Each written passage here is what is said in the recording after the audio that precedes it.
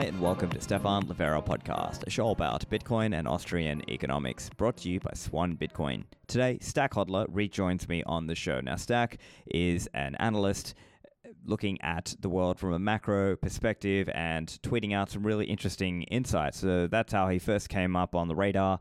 Now, I had that earlier chat with him, and I got him back on the show this time to chat about basically an update on his thoughts, as well as see what he's seeing as the key macro factors to watch. So that's what we talk about in this interview. This show is brought to you by Blockstream Green. Green is an industry-leading Bitcoin and Liquid wallet. It's available on iOS, Android, or desktop. You can gain access to powerful features such as multi-signature, full node verification, and Tor support. So with Blockstream Green, you can secure it using their multi-signature shield. One key held on your device and another on Blockstream's servers. And they will have a two-factor authentication applied in terms of signing on that other key. Now, they also have a time lock or a third backup key that ensure that you still retain full ownership of your funds. Blockstream Green is also integrated with hardware wallets like Blockstream Jade, Ledger, or Trezor devices, so you can have the best of both worlds, cold storage combined with a full suite of features and multi-signature security. Now, for those of you who prefer single signature, that is also an option. So if you're interested, go and get it today. It's over at blockstream.com/green. Now, when it comes to Bitcoin hardware, my favorite are the products over at CoinKite.com. CoinKite make a range of products such as the Coldcard, which is a well-known Bitcoin hardware signing device, or previously called hardware wallet in the industry. The Coldcard Mark IV has a range of features. You can use it in air-gapped mode, meaning you set up the device, you initialize it, you get that 12 or 24 words, but then instead of directly plugging the device to your computer, you can use an SD card to move the information back and forth, such as the master public key from your cold card into your computer. So this way you can use the device in an air-gapped mode and initialize it offline. So that's a great feature. If you're interested to learn more, you can go and find out more about all the products over at coinkite.com and use code Livera for a discount on your cold cards. Now, when it comes to securing your HODL stack, really consider multi-signature once you get above a certain level, and Unchained Capital can help you with this. They can create a vault where you hold two keys and they hold one key. In doing so, you can help remove single points of failure in your setup. So a lot of people talk about passphrases, and I know this goes back and forth, but remember that if you have a passphrase, you also need to either memorize it, and now maybe you're becoming the single point of failure, or you are keeping it recorded somewhere. So it's always useful to really think through your setup. Unchained Capital can help you by giving you a way to easily step up into multi-signature from a single signature setup. Now, they've got a concierge onboarding program. They can ship you the hardware. They can do a call with you. They can walk you through the process. So if you're interested in this, go to unchained.com/concierge. Use code Livera for a discount there. And now, onto the show with Stack. Stack, welcome back to the show. Thank you, Stefan. It's good to be here.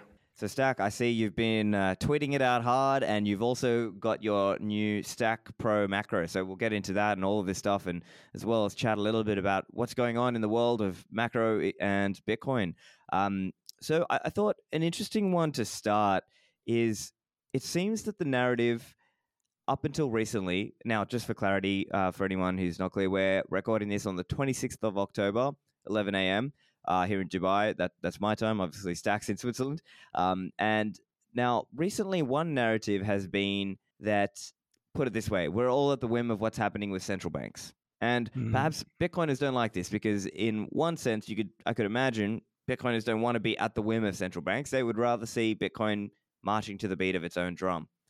So I'm curious, Stack, what's your view on this idea? Like, is Bitcoin marching to the beat of its own drum, or is it at the whims of the central banks and government? Yeah, I do agree. It kind of sucks. You know, here we are kind of trying to replace the Fed, bring in a new monetary standard, and we have the money printer just dragging us around. So it is very annoying, but we can hate it, all we want, but we do have to acknowledge reality. And I think the last year has made it very clear that Bitcoin is very much an asset tied to the macro environment. Its dollar price, it moves based on multiple things. Credit cycles obviously being one, market hype cycles, which we've had in the past.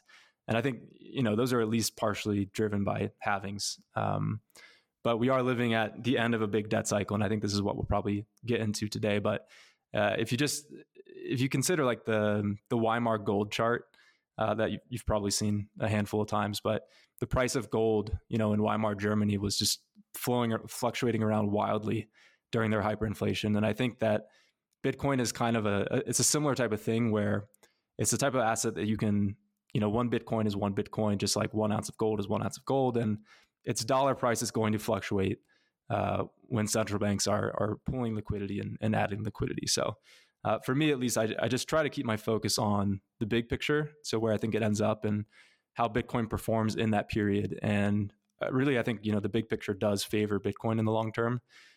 So I expect the volatility. I expect currencies to be, increasingly destroyed until we get like a monetary reset of some kind.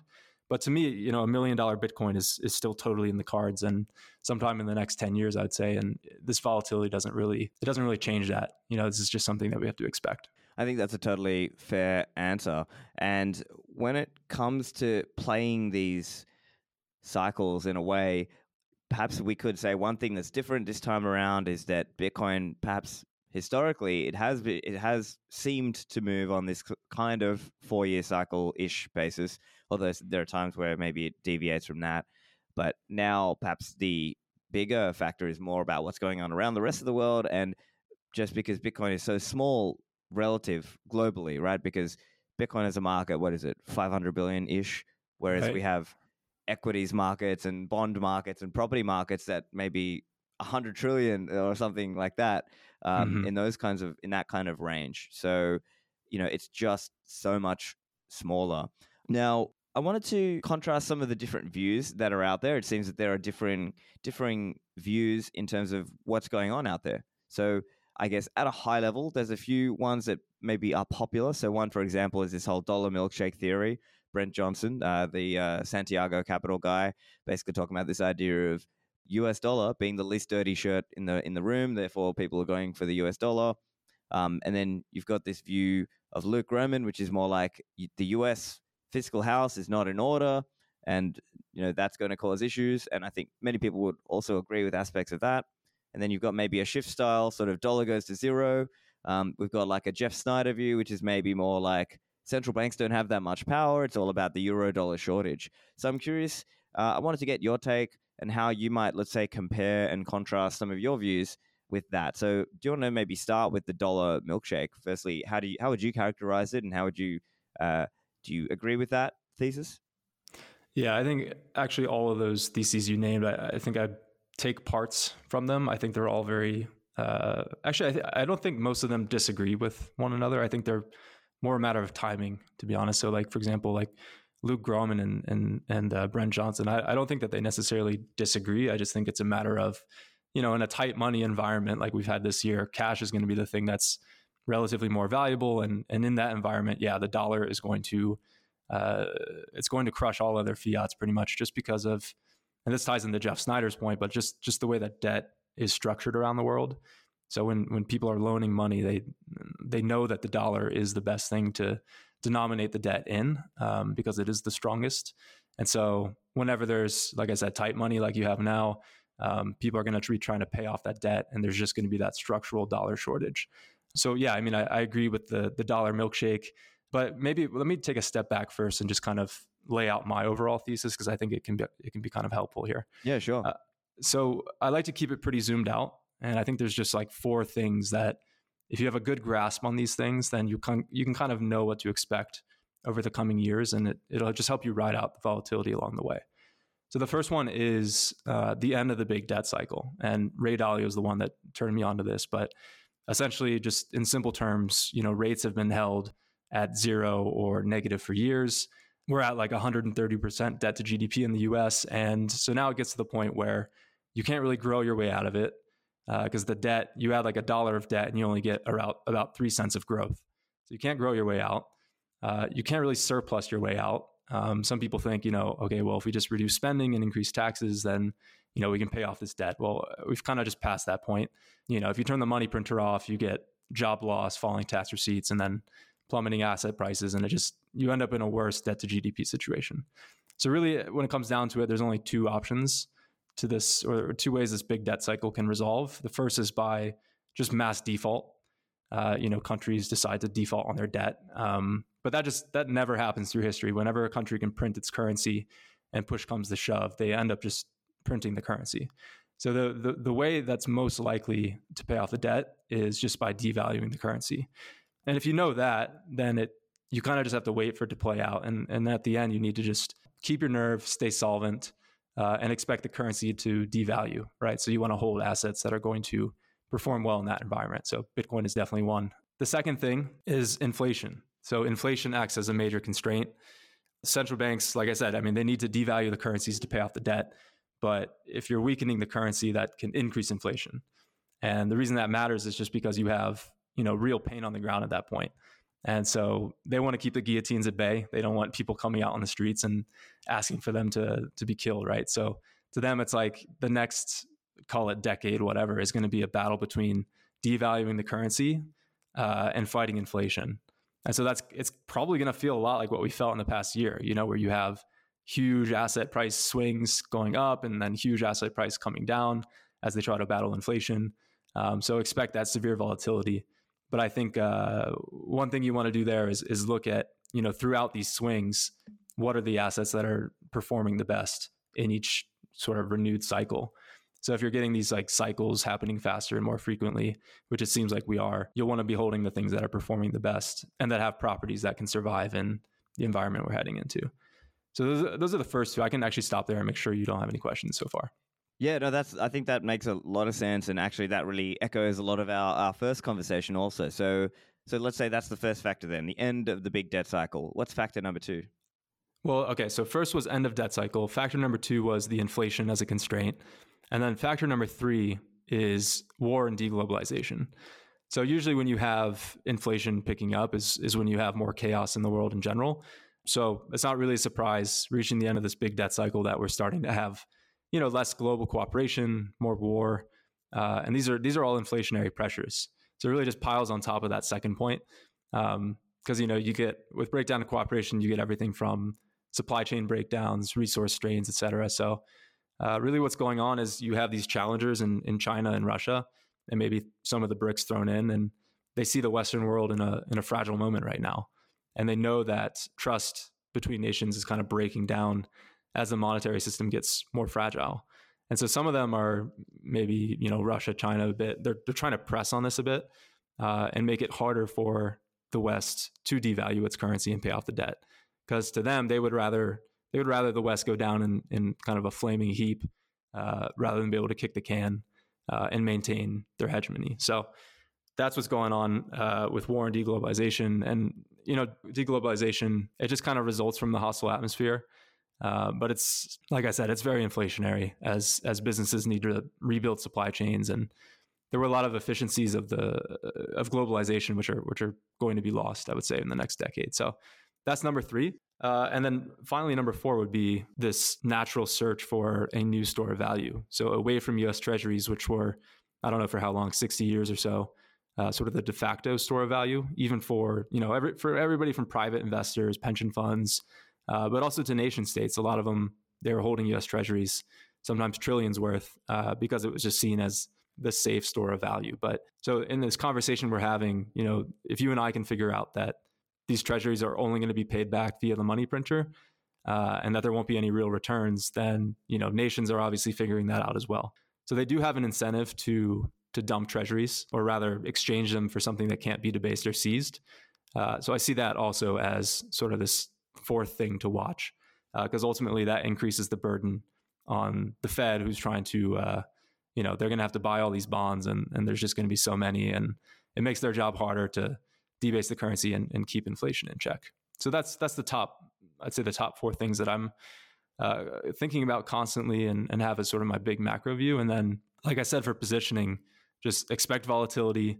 I want to be mainly positioned for the money printer just destroying the value of currencies. So to me, that means Bitcoin primarily, some gold thrown in there as well. And then other than that, just stay solvent, during the deflationary periods like we've had this year. So don't use leverage. I don't try to time the markets, and, I try to maintain cash flow and a cash cushion, so I never have to sell at depressed prices. And then the last thing I'll say, and then I'll stop, but just, expect social volatility as well. In these types of moments, it's like the fourth turning moment where things just kind of go crazy. So you really have to prepare yourself physically and mentally, I'd say. Build a community and just prepare for harder times than we're used to. It's not to say that everything's going to fall apart everywhere, but it's always good to be prepared because, like I said, these are the times that these chaotic moments pop up. But other than that, just, be optimistic. And this is just one of humanity's cycles, right? So on the other side of it, it's going to be a better world, and one that I believe it'll have Bitcoin, as like that sort of core monetary instrument that can guide us into, I think it can guide us into like a new era of abundance of energy and less fiat insanity. So that's sort of the positive vision I hold on to in the end. That's an excellent way to summarize things. I think you've nailed it in terms of what are the most important factors. So just summarizing for listeners, make sure everyone's following along. So number one, we have the end of the big debt cycle, right? Yep. Dalio talks about this, and I think a lot of people, even in the Bitcoin world, have been talking about this idea of cycles. People like Mark Moss or Brandon Quittem. And then secondly, we have this idea of inflation as a constraint because let's say the quote unquote, the powers that be or the governments and central banks, there's only so much that they can do theoretically. Now, of course, we disagree with inflation, but they are going to try it. But at the same time, they have to balance between printing and how much inflation that causes versus the social unrest that's going to be caused because they've already put the world into a bad place. Now it's about what's the least, quote unquote, least bad way out from their point of view, of course. From our point of view, I think obviously the answer is pretty clear. It's go to a Bitcoin standard. And then at number three, factor three was war and deglobalization. And what kind of turmoil are we going to see because of that? What kind of supply chains are we going to see get disrupted because of that? And obviously people might be displaced. And that's obviously going to be very troubling and very concerning for a lot of people out there. And then fourthly, as you said, the natural search for the new store of value. So I think at this point, it's probably going to be an interesting question for most people to chat a little bit about US treasuries, where they've come from, and basically this question, is the world done with US treasuries? Or is it just a slow process of, let's say, the rest of the world waking up to this idea that maybe you don't want to hold a lot of money or a lot of your quote-unquote value inside US treasuries? I know even in places like South Africa, there are businesses, like larger businesses, who might still hold US treasuries because from the fiat fractional reserve system point of view, from this multi-layer fractional reserve system, from their point of view, they see US treasuries as the safe thing because they see, let's say, maybe your bank account is not that safe or for other reasons. So what are the ways in which the world is going to be done, quote unquote, with holding a lot of US treasuries, or at least less than they previously did? Yeah, I think especially again, going back to this tight money concept where all assets are worth less except for cash, which we've seen this year. And cash can be things like T-bills, which, maybe that corporation holds, short duration treasuries.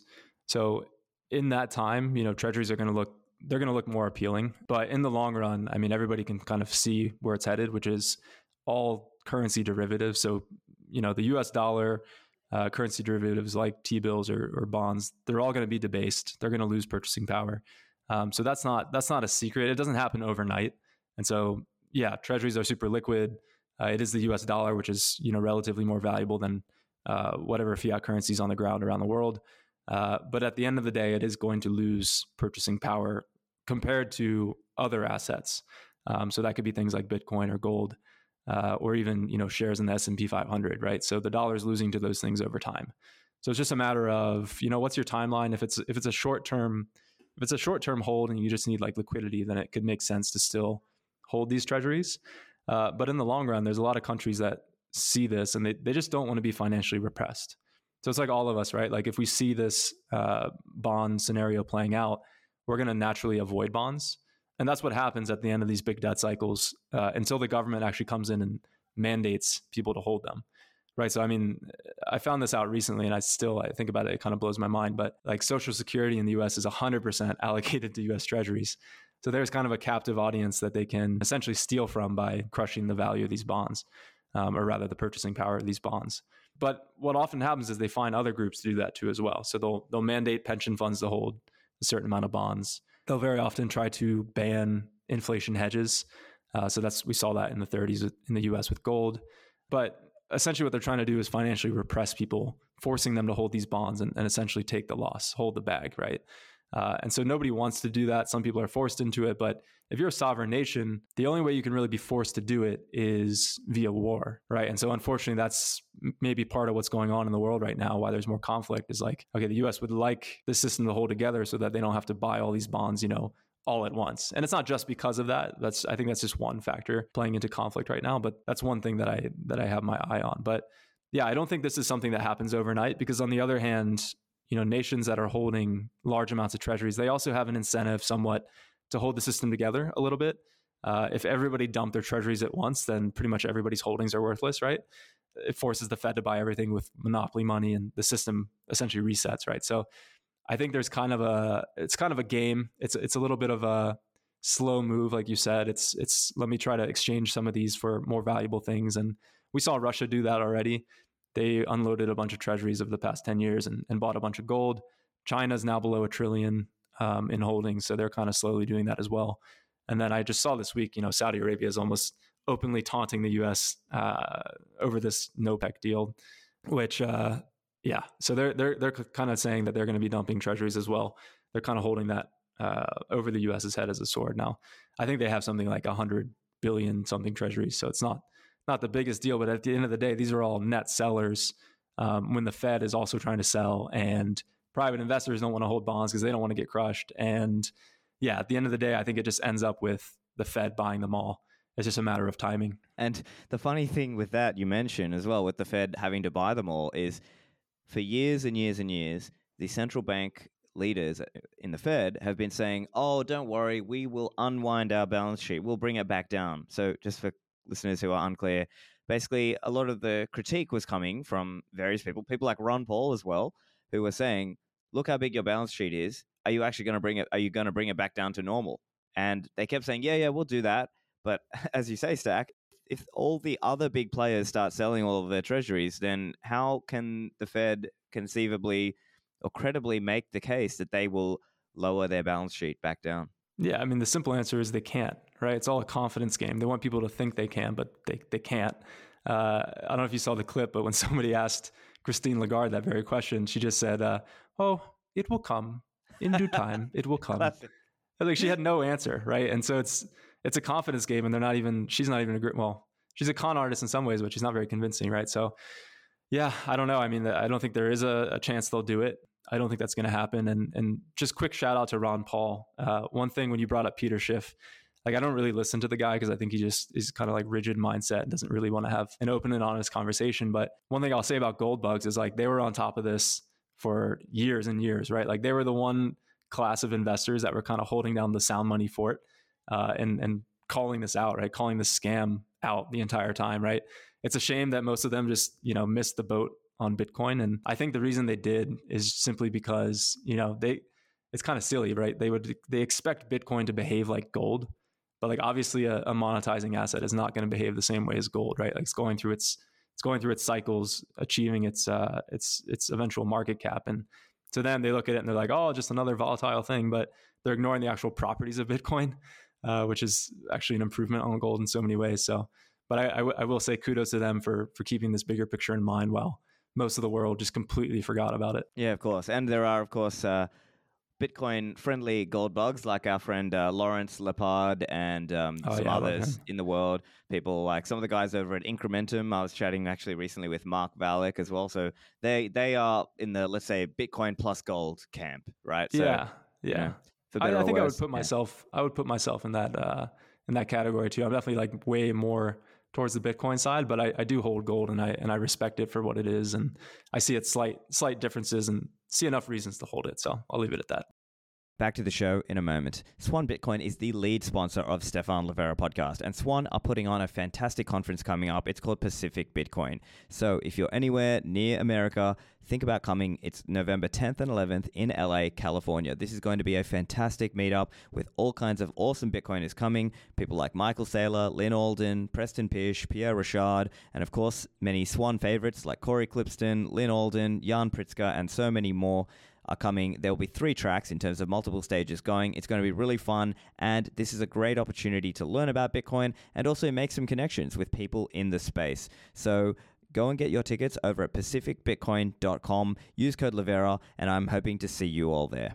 Now, when it comes to sending our Bitcoin transactions, I like to use mempool.space. This is the next generation Bitcoin and blockchain explorer, exploring Bitcoin across multiple layers. With mempool.space, you can target the level of fee that you assign for your transactions. You can search transactions to see which ones have been confirmed. You can run it yourself and host it on your own. And you can also view the multiple layers of the Bitcoin ecosystem. So, for example, there's a Lightning Network Explorer. You can search Lightning nodes. You can see what channels they have. You can see the fees that are associated. You can see the channel points, as in the UTXOs associated with that channel. You can do all these different features. So mempool.space is a comprehensive explorer. Now, don't forget, if you're an enterprise, mempool.space offers customized instances. So you can have your company's branding, you can have increased API limits, and so much more. Go find out more at mempool.space/enterprise. And now back to the show with Stack.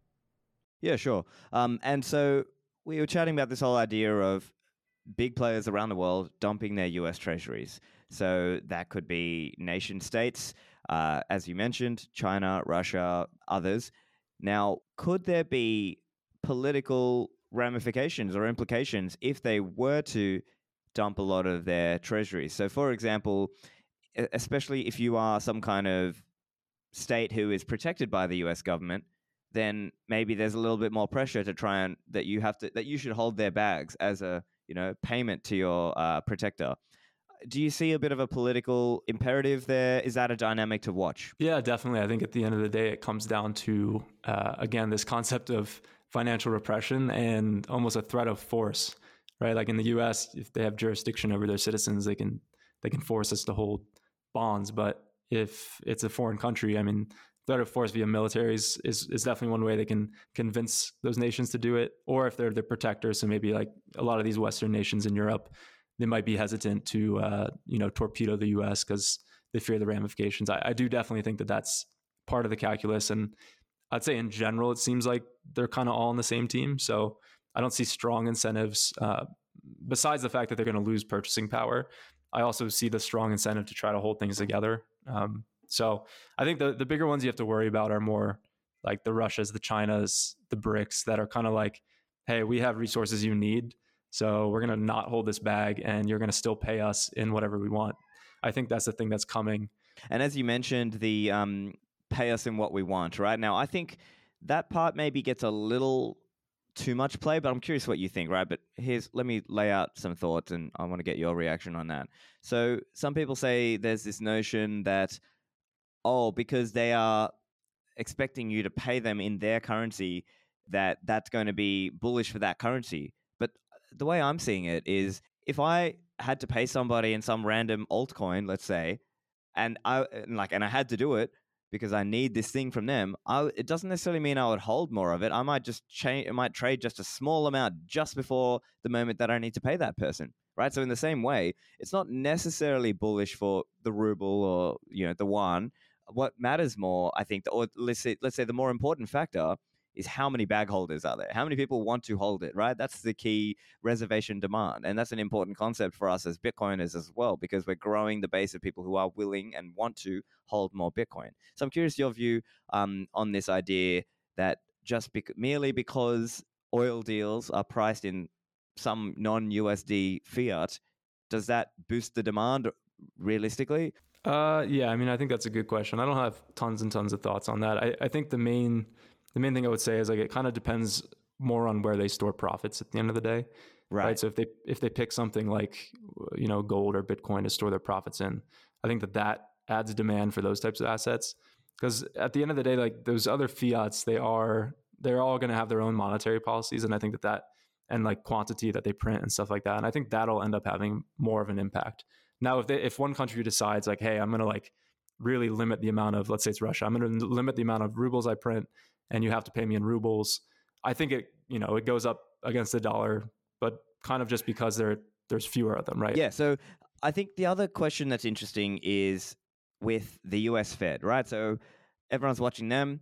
They're going through this rate raising cycle. We've seen multiple instances where they raise rates. Now, the big question is, will there be a conflict between the US Fed and the US government, because the US government wants cheap debt. So who's going to blink first? Like, how does this play out in your view? I think at the end of the day, they're going to get their ability to spend, because I think the only way to get out of this trap is to debase the currency, right? So that's gonna entail spending and probably some investment. If they're smart, they're going to invest in energy and productive means, and not just, we won't just have share buybacks and a bunch of weapons and things like that. So I think at the end of the day, they'll get it. But in the period that we're in now, what we've seen in the UK recently, and then also just in Japan last week, is like as soon as there's some sort of divergence where the government proposes some huge spending bill or cutting taxes, it shows up immediately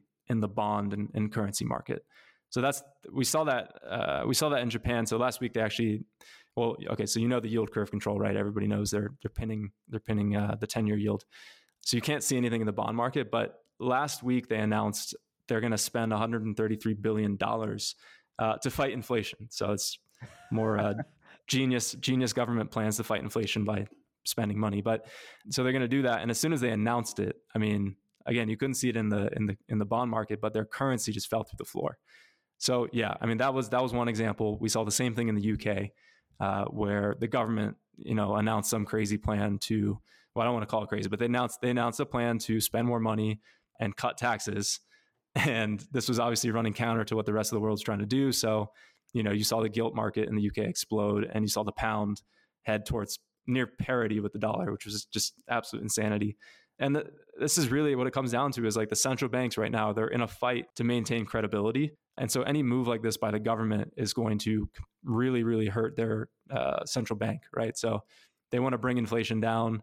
The central banks know that this is all really just a confidence game.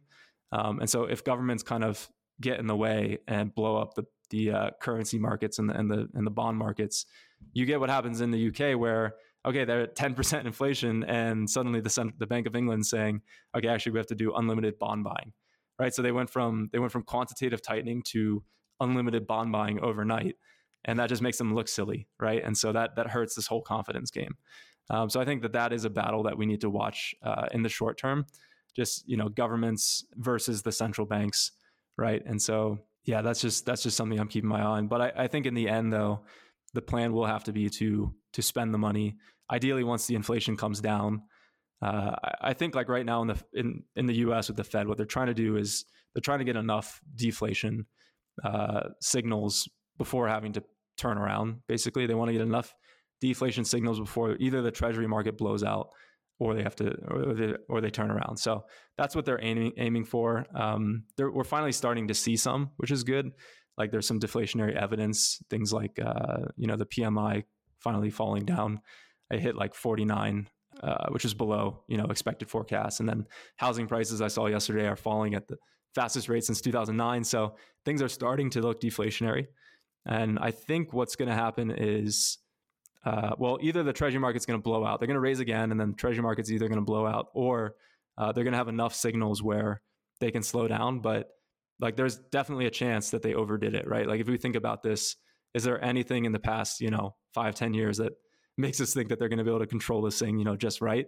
Probably not. So in all likelihood, they've probably already over tightened, and we're going to start getting some crazy like deflation signals, job losses, housing price crashes, insolvencies going up. And then we're probably just this is my guess, right? So I'm not saying this is certain. This is what I think is probably going to happen, is we probably get like one final great bond bull, right? So like these bonds are at like 4% now. I think the Fed's going to end up panicking. They're going to bring rates down low towards like 0 or 1% again. Bond bulls are going to ride it down, and then they're going to sell the top, and the Fed's just going to have to buy all these bonds from them. So I think that's probably what's coming. I think once we start seeing some crazy deflation numbers, that's what's going to happen. And it's a matter of like, do we see that first, or do we see the Treasury market kind of blow out? Right. It's an interesting navigation that they're having to do between these two things. Now, on the UK market reaction, I'm curious a bit of your analysis. I mean, you were touching on some of this now. Do you see it like it was a bit of a temper tantrum because of proposed spending and tax cuts under Liz Truss, the former UK Prime Minister?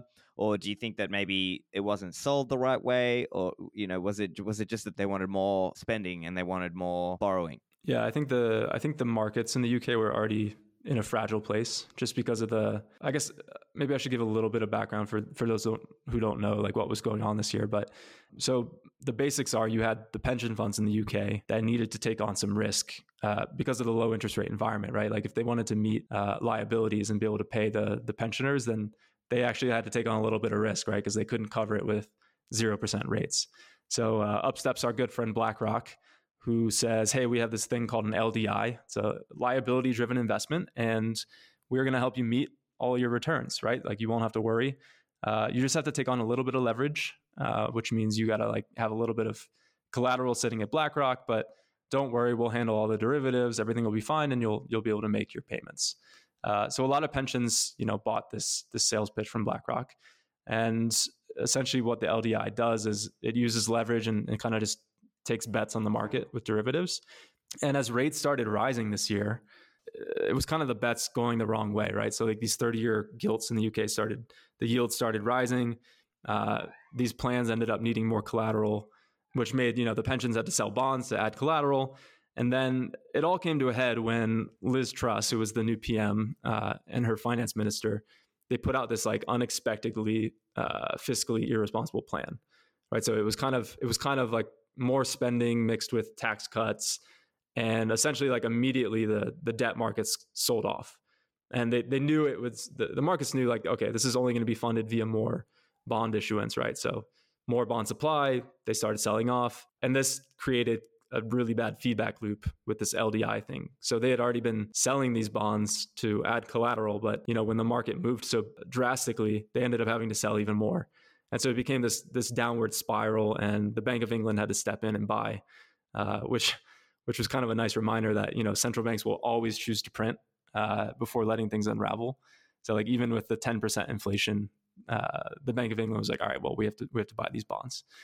So yeah, I mean, I think it was mostly just it was already a fragile situation, and this kind of unexpected plan threw everything off, and BlackRock being at the center of it, of course, but one of the interesting things in the end is like, okay, Liz Truss, she lost her position.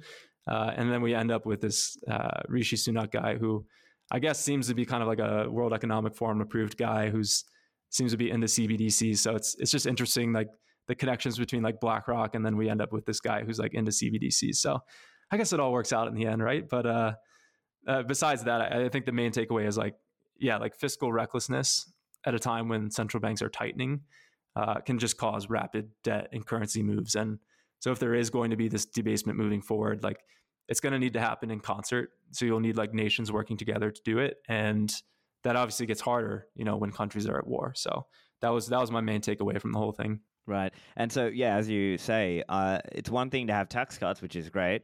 But if you're not also doing spending cuts, then it's just irresponsible. And so I think that's a very key point. And so what happens over time is that the population become complacent, or they get used to handouts, or they become used to big government, and they expect big government.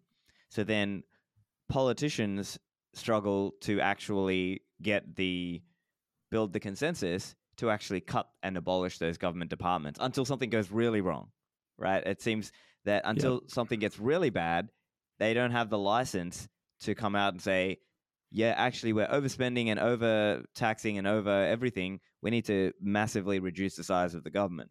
That would be the right thing to do, to make it a lot smaller. But it seems that in practice, they are scarcely able to achieve that, right? Yeah, and I think in practice, actually, we're just past that point. Like we're just past the point of austerity being able to fix things.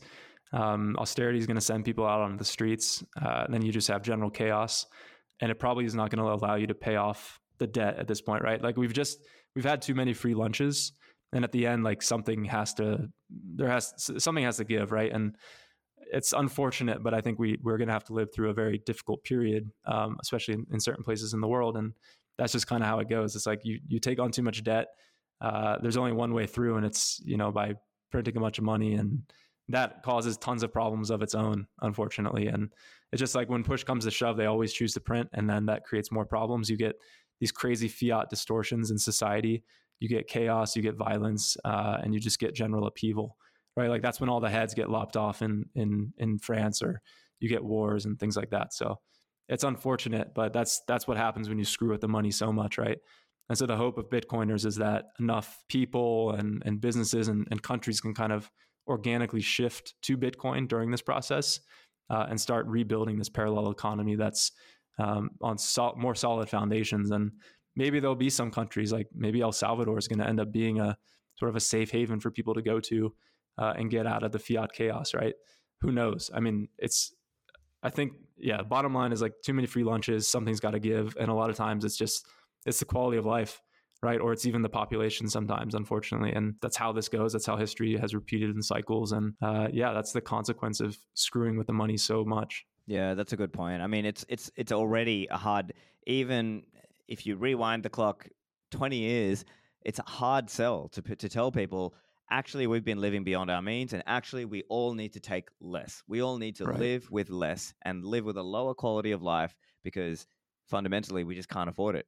It's a hard message, and only libertarian Austrians and maybe others who are maybe a few conservatives who could maybe buy that message. And so the rest of society is just kind of plodding along, just driving off the cliff. And it's sad, but that's unfortunately the situation we're in. And I think, to circle back to another really good point you've made as well, and I've seen you make this on Twitter also, is that how do you blow up the financial system? You get all these people bought into chasing yield or pushed further out on the risk curve. And this has happened at so many levels of society, right? So, for example, we saw even government entities were caught up in the whole Celsius blow up. We see individuals all being pushed into, let's say, the housing market. So we see everyone becomes a house flipper, right? So we see this cultural acceptance or culturally and institutional pushing of the idea that it's normal. Everyone should just have a massive mortgage that is a massive multiple of your annual income. And we just create these massive housing bubbles, and it just becomes normalized. What does the process look like to actually unwind that? I mean, it's going to look scary, isn't it? Yeah, I think it is. I think it is going to look scary. And, frankly, I don't know exactly what it's going to look like. It's really hard to see. But I think just generally, turmoil, a lot of lost wealth, especially, bondholders getting completely debased. So, and that, I mean, to think about that, right? Like, again, Social Security being 100% allocated to U.S. Treasuries, what does that mean then if those treasuries don't really buy anything anymore?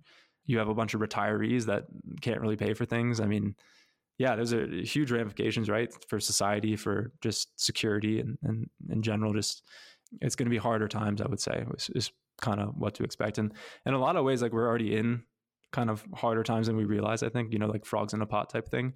But I had this realization the other day. I was in a cab in London with my wife, and we saw an ad, and it was like a woman holding a cat, and it said like, "Oh, your cat is your baby. Like treat it like your human baby." And I was like, "Wait a minute. Okay, so the fact that this resonates with people is kind of crazy, right? Like we're at a point where having a kid now is like it's too much for people, right? Like you have the health insurance cost, you have the food, you have the education. Like it's very expensive, right? Having a kid is almost becoming a luxury in a lot of places, and that is, to me, I'm like, okay, well, we're just like already in a depression then, aren't we? Because like you have both people working, a lot of people can't even get ahead enough to have kids, and it's just like this hard environment where nobody feels like they can get ahead, right? And so in a lot of ways, I think we're already there when you compare it to, back in the day when you could have, one person working, one person at home, and, have more than enough to feel comfortable. So I think that's another thing that we don't really realize is like just the damage that has already been done and the environment that we're already living in. And I think, a lot of us Bitcoiners are hyper aware of the societal, let's call it distortions going on right now and how fiat is related to that. But I think it just continues to accelerate. And every time you get another wave of printing, it gets more extreme. And in some ways, actually, I think like this down period when everything's kind of down, like you almost get less of it. Like I don't know about you, but I've almost sensed like this year, like the fever pitch has not been as high as it was like last year, right? Like maybe it's just like the lack of shitcoinery, but it kind of feels like a lot of things are less extreme than they were like a year ago, right? But what I fear is that with another wave of printing comes another wave of just complete buffoonery, and we're gonna have to deal with all kinds of nonsense again. So I don't know. What do you think about that?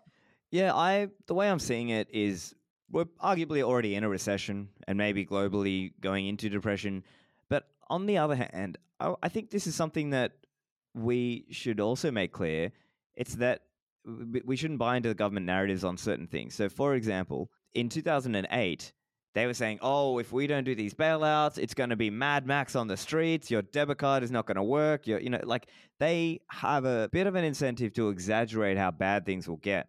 But if government simply got out of the way, right, lowered its spending, lowered its taxes, lowered its regulation, and let the free market work, things would go on pretty quickly. And there's a bit of a perverse nature to this because historically, there have been times where, let's say, it might have been a depression, but actually the government just didn't even notice. And by the time people kept on building and doing businesses and things, and it pretty much got out of it. And really what made the Great Depression was actually government's attempts at intervention because of crisis, right? So crisis becomes an excuse per se, quote unquote excuse for the government to come in and do something. And what sadly ends up happening is those interventions prolong the depression.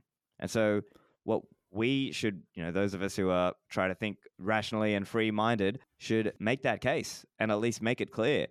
Governments are hurting this situation, and actually we would be better off if they did less than if they did more. But unfortunately, it's a hard case to make, right? Because as we were saying, people have been used to so much. Their expectation level is so high, and it's difficult to lower that expectation and say, no, I'm sorry, we have to learn to live with less. We need to live within our means. It's not a fun message to hear, right? Right. That's definitely true. Yeah. I think my question around that, and this is just probably a lack of education in that realm, is like, so like in that scenario, let's say like the government steps back and just stops spending, the central bank stops buying bonds, et cetera.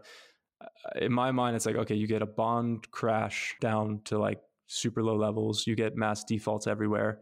I guess my thing there is like, okay, well, and maybe this is going to happen anyway, so it doesn't matter, right? But it seems like like all the pensions are screwed, so everybody's retirement is completely gone. So then you have a bunch of old people with like, I guess, what do they do to survive, right? Like hopefully the ones that have kids, I guess, can move in with their kids. But if their retirement is completely gone, and then you get kind of like a deflationary spiral, maybe it's just like, yeah, look, there's going to be hard times, there's going to be a deflationary spiral, but in the end, we'll be better off for it, and the money will actually mean something again. But I don't know, what does that period of transition look like where the government just steps back and you have, basically all debt gets defaulted on, people lose jobs, but like everybody loses jobs, and then what does that look like in like the restart? Yeah, sure. So look, I think I am very much informed by a lot of Austrian economics, as long-time listeners of my show know. I think a really great short booklet to read is called Deflation and Liberty by Guido Hülsmann. Fantastic short booklet. And this was written around 2008 or around there. But the point being, a lot of people fear deflation. But from an Austrian perspective, it's okay. Yes, the damage was done on the way up, right? So either way, we're going to suffer. The question is more about, will those resources still be able to be put to productive use? And so the answer is yes, right? That there are still tractors out there, and there are computers and printers and all kinds of capital equipment that's out there. The problem is what's happened is malinvestment, and therefore these investment and resources have been put into projects that are literally not able to be completed because we don't have the resources to complete them. So what will happen under this deflationary environment that we would go into if the government were to actually step back? Yes, I mean, you're right. There would be some very bad ramifications, but the damage was done on the way up. And so this is like the equivalent of, to use a Peter Schiff analogy, it's like saying the patient is like a drug patient, and instead of going to rehab, the central banks just keep giving them drugs, like just keep jabbing, keep going, keep taking more drugs. Now, while I'm with you, I agree with you that from the government's point of view, they see it like, well, we're in this situation, we're just going to have to print our way out of this, because that's the paradigm they're in. Whereas if you're in a more pro-deflation camp, then you could make a case that really, yes, businesses and even people who are working in different jobs, they're going to have to go work in jobs that are actually economically sustainable. But there's no other way than to go to a sustainable and sound money. And so, of course, that's where Bitcoin comes into it. And that's where, that basically the people who get wrecked are the ones who lent out and made bad loans in a way. Yeah. And it's sad because, as you said, a lot of people are coerced. They are forced into effectively lending to the government, because in the US case, Social Security is held in US, treasuries, as you said. So there's no easy way out. There are just less bad ways out, is how I'm thinking of it. Yeah, I see that, and I'm going to read "Deflation and Liberty." That sounds like a worthwhile read. Not to bring it to a dark note there, but I think like sometimes I wonder how much of the, like, if you look at the population chart, it's just, it's gone like absolutely vertical. Well, it depends on the axis, of course, but it's really, really grown, past 100 years, and a lot of that has to do with technological advances. But I often wonder, like, how much of that is just this like insane credit cycle that we've been on. It's supported, we've pulled so much productivity into the now, right, and at expense of our future. And then how much does that end up having to adjust, or how much does it adjust? And that was the one thing I was thinking of, like, okay, well, if we let the system that we've built right now, like if we do let it collapse, like how much of the population just naturally goes with it, right? So that was another thought I was thinking of. But I want to read that book because I think it'll inform me better on all of that all of those topics. Yeah, right. I mean, look, at the end of the day, we should also remember that freedom breathes through these little cracks in the in that system, and that people will find ways to go and build things and produce things where they are given an opportunity. So I think we shouldn't be too pessimistic. Like, I think we have an opportunity now to create this parallel system, and that's really the opportunity of Bitcoin, is that people can start opting into Bitcoin, and over time, I believe, right, those people who are valuing their net worth in Bitcoin and trying to value and price things in sats where possible, they'll do better. And as a result of other people seeing the success of Bitcoin people doing that, they'll start copying. Now, I think there's a little bit of an overall apathy problem. I think a lot of people they've got their job, they've got their family, maybe they've got some hobbies or whatever. They haven't really taken the time to go deep and actually really understand Bitcoin, and really understand the sociological and economic impacts of Bitcoin, why they should be using it, why they should be trying to be self-sovereign, all of these things that we as Bitcoiners, we just take that for granted, right? If you're in here listening to this podcast, or if you're, in this circle. But I think as these cycles play out, it will just become more and more clear that Bitcoin is what you should be holding. Bitcoin is what you should be using to give yourself an opportunity. So that's kind of how I'm seeing it. But it is not going to be an easy pathway. So I guess let's just kind of close with a few high-level thoughts, or sort of bring it back to where we started, right? So as you said, the four kind of factors: the end of the big debt cycle, inflation as a constraint, war and deglobalization, and then lastly, the search for a new store of value. So I guess that's probably, I actually really like the framework. I think it's an interesting way to think of it, because it's not just economics. It's also, you have to understand a little bit of the politics of what's happening also. So anyway, let's chat a bit about your new publication. You've got Stack Macro Pro. So tell us a little bit about that. Yeah, Stack Macro Pro. It's just something I just started. It's really for anybody who enjoys conversations like we had today. I have a couple things on there. I have like a call it a newsletter that I put out pretty much every day, and then a private podcast that I put out like once a week. But yeah, for me, I just like I got really frustrated with most media, reporting on current events and economics, et cetera, because it just seems like they don't really take those four factors into account, right? Like they're just kind of unaware of, this end of the big debt cycle and the economic tensions between countries and things like that. So on Stack Macro, what I try to do is cover events with those lenses in mind. And then the other aspect of it is just, having a community that also understands those things. And, we have a forum and a live chat on there. So it's just nice to connect with other people that see what's going on in the world and not feel like you're the only one who sees it, right? So sometimes we're going through life and it feels like nobody around us has any clue of what's going on. So Stack Macro is kind of just the way I can bring some people together, and, we can help each other survive and kind of like thrive through these long-term trends. That's the idea behind it. Fantastic. And so, yeah, we're in this time where we have to be flexible. I think people have to be willing to, if things get really bad where you are, like, do you have some kind of backup option? Do you know how to take Bitcoin payment for your business or your service? So that way, if you get shut down by the likes of PayPal or whoever else, that you have an alternative. So I think these are some of the things that we have to keep in our minds just as things are going. But, we should still be optimistic about the future we can create if we can encourage people to look into Bitcoin and really actually dive deep on Bitcoin. So I think that's probably a few closing thoughts from me. Do you have any closing thoughts for listeners? Yeah, I love that. I love that message. Stay optimistic. And going back to your previous point of like, people can always try to create value. And I think there's optimism just embedded in that, whether it's, perfecting a skill at your job or creating your own company, whatever.